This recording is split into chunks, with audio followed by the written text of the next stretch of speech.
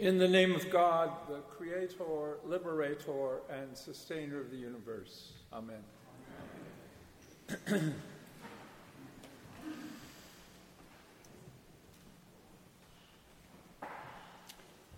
The prophet we know as Second Isaiah, who is the writer of the 43rd chapter of the book of Isaiah, which was our first reading this morning, lived a good part of his life in captivity in Babylon, what is today the present-day Iraq.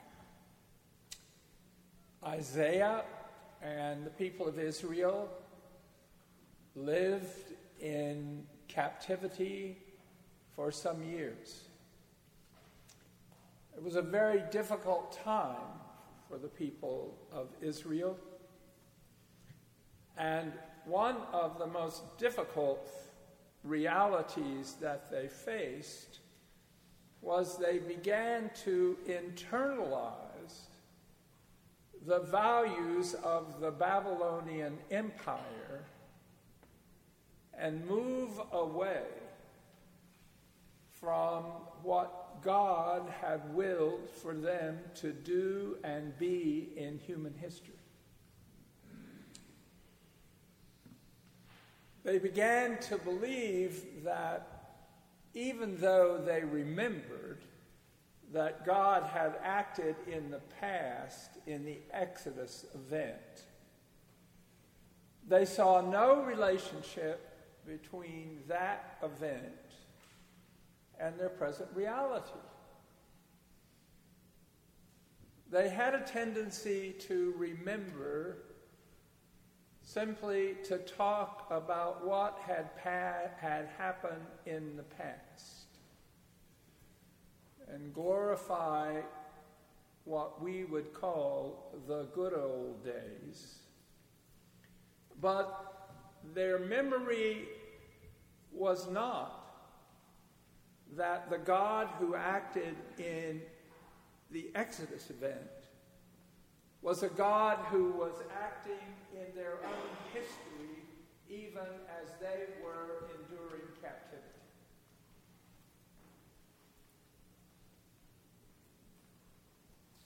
When memory becomes nostalgia, it becomes decadence.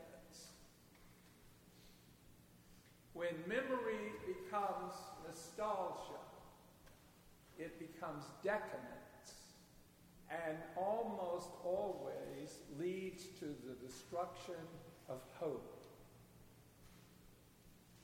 Any organization that says often enough, that's the way we've always done it, there can be no other way, is in fact declaring that it is a hopeless institution. In this context,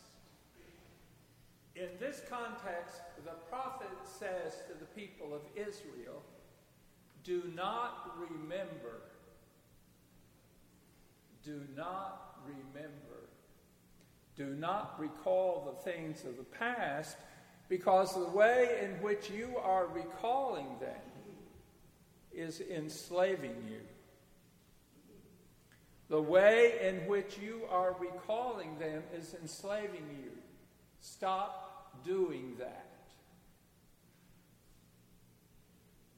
You need to realize that God even now is acting in your own history.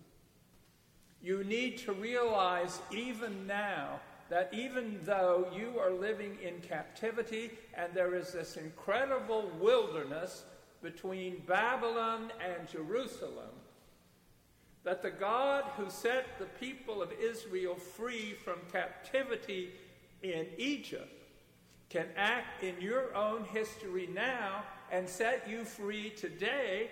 The God who is the God of Israel even now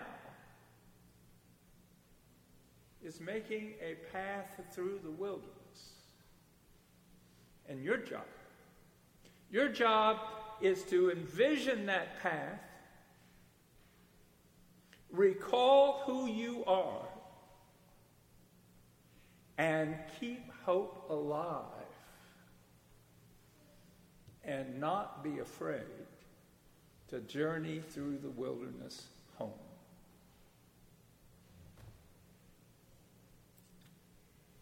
The New Testament scholar Rudolf Bultmann, a German scholar of the last century, once defined the Christian as one who is open to the future in radical expectation.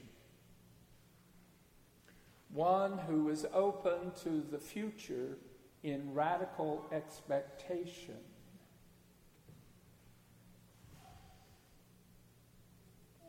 Memory can sometimes blind us. The internalization of values that are not our own, but those of the oppressor, can enslave us. We know that reality. In a sexist society, for example, it is very easy for women to internalize patriarchal values. You may recall that the fight against the Equal Rights Amendment in this country was led in large part by women. Phyllis Schlafly, for example, was a primary factor. Anita Bryant. Other names come to mind. You can internalize the values of the oppressor and become blinded. Be careful how you remember, Isaiah is saying. And if your memory has led you to decadence, just let go of it. In the 12th chapter of John's Gospel, our Gospel reading this morning, a very important Gospel, which by and large we have been blinded in the way we read it, asks us to see the radical new way in which God is acting in Jesus as he moves toward the cross. John is asking us to be willing to see that God is acting in a costly way, and that we need to give up all preoccupations about many things, about who God is. God is not the God who demands so much sacrifice from us as the God who is always sacrificing for us that we might be set free. John is asking us to give up old concepts of discipleships and who is really the bearer of the Word of God. The context in the 12th chapter of John's Gospel is Jesus is at the home of Mary, Martha, and Lazarus. Now, he's been there before. He's been there before to bring life out of death in the case of Lazarus. The time is the same week as Passover, and they are at a supper in the 12th chapter of John's Gospel. Now, this supper has a lot in common with the Last Supper. Now, this is something that most of you probably do not know, but in John's Gospel, John uses the same Greek word, diaphon, for this supper. Now, there are many Greek words for supper, but John uses this Greek word for this supper and for the Last Supper. And he says that while they are eating, Mary takes some very expensive perfume. He says it was a pound of nard. In first century Palestine, a pound of nard cost the average worker's year's salary. So Mary has invested quite a bit in this perfume. And John says that with this costly perfume, she washes the feet of Jesus. She anoints the feet of Jesus. In John's gospel, we're near the cross. Mary has been able to perceive that if Jesus continues to proclaim the coming reign of God, that he is likely to be crucified. Mary sees this. She anoints his feet. She washes his feet with this costly perfume, which she has paid a whole year's salary to have, because she loves Jesus so much. Now, you will remember that at the Last Supper, Jesus has to engage in a teaching activity in relation to the 12 disciples. And what Jesus has to teach them is that costly love is central. And also the centrality of service, and he does this through teaching them about washing feet. And at least a couple of them don't get it. Peter resists this. But Jesus is trying to teach the 12 what Mary has already modeled earlier. In John's Gospel, the primary model of discipleship is not the 12 men, although they are important. The primary model is Mary of Bethany. Mary of Bethany gets it, engages in the discipleship model which Jesus will try to teach to the 12.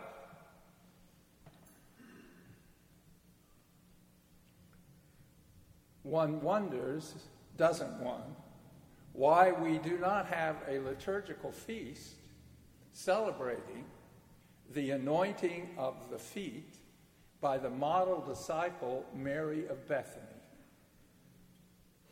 And we primarily know the answer is because the way our memory has been clouded by the way we perceive people in the Bible, we do not perceive the critical role of certain people simply because of who they are. John is asking us to see in a different way. John is saying, you need to see. You need to see that with the breaking in of the kingdom, the reign of God, there's a new reality that has occurred. And if you want to see what discipleship looks like, this is where it is. Do not remember, Isaiah says, if your memory is going to lead you just to nostalgia, do not remember if all you're going to talk about is how you conceived the good old days. I remember in my first parish in the Diocese of Virginia, I would say that 3/4 of the people believed that the last thing that God had ever intended to do in human history had been done in the 17th century. And that was it. And the parish was greater then, and it was falling apart now because of social change. And I had the awesome task of reminding them that in that century, half the congregation owned slaves. The parish had never issued any statement about lynching. And that, in fact, instead of being a great parish, they had sort of been the Antichrist. We've got to be careful. We have to be careful how we remember. We have to be careful whether or not we are those who are open to the future in radical expectation, or we have allowed hope to die. In our own society, again and again, we are blinded. We are blinded and do not see certain kinds of realities. Whenever leaders in a society can speak of tortured immigrants coming from Central America to our country as not being human beings, but being animals, we are recalling a racist past which appears to be very much alive in our world today. Whenever we say that we cannot change the way we relate to the earth, the way we use resources, because it would economically affect us, we are opting for the destruction of the earth. Isaiah says again and again, be open to see in a new way. Be open to realize that all that God has done has not been in the past. God is acting now. And very often God acts in small ways that we do not perceive. But we are called to continue in those small acts and not give up hope. To realize that even though we may have to travel through a wilderness, it is God who will be opening up the way through that wilderness. I heard a story recently from a Lutheran refugee camp worker. It was a very simple story. A young boy named David, who was from the Sudan, had his village destroyed in a war when he was very young. Everyone in his family, except for his mother, was killed. He and his mother were taken in a truck along with, at that time, hundreds of other people to Ethiopia. They got to these refugee camps that had hundreds of thousands of people. And in the transportation that took place, moving people from one place to another, David was separated from his mother when he was about 10 years old. He did not see her again. At age 18, through the help of the Lutheran Church, he was able to come to this country, finish his studies, he got a job. There was one thing that David kept saying to his friends. He kept saying that he believed that God would help him find his mother. From the age of 22 to the age of 32,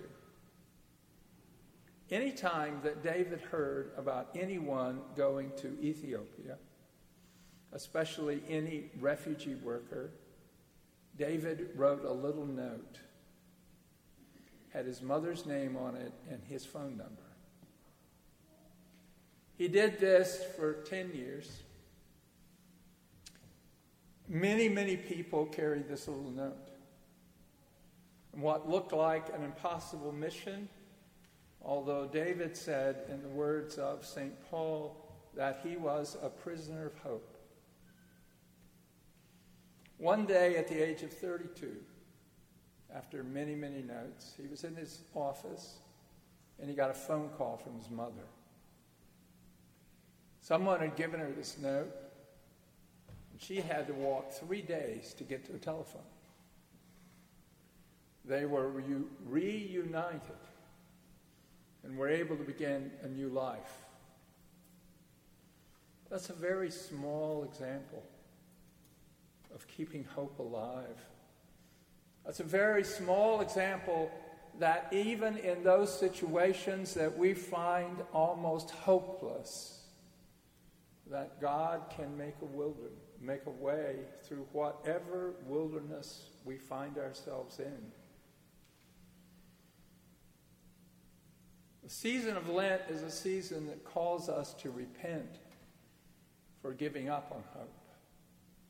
It's a season that calls us to repent from moving into despair too quickly. It's a season that calls us to repent from refusing to see the key roles of the Marys of Bethany in our history. It is a season that calls us to realize that we never need to give up on the revolutionary hope that is found in the gospel, and never stop writing our little messages to those we need to be reunited with. Let there be peace among us, and let us never be instruments of our own or anyone else's oppression.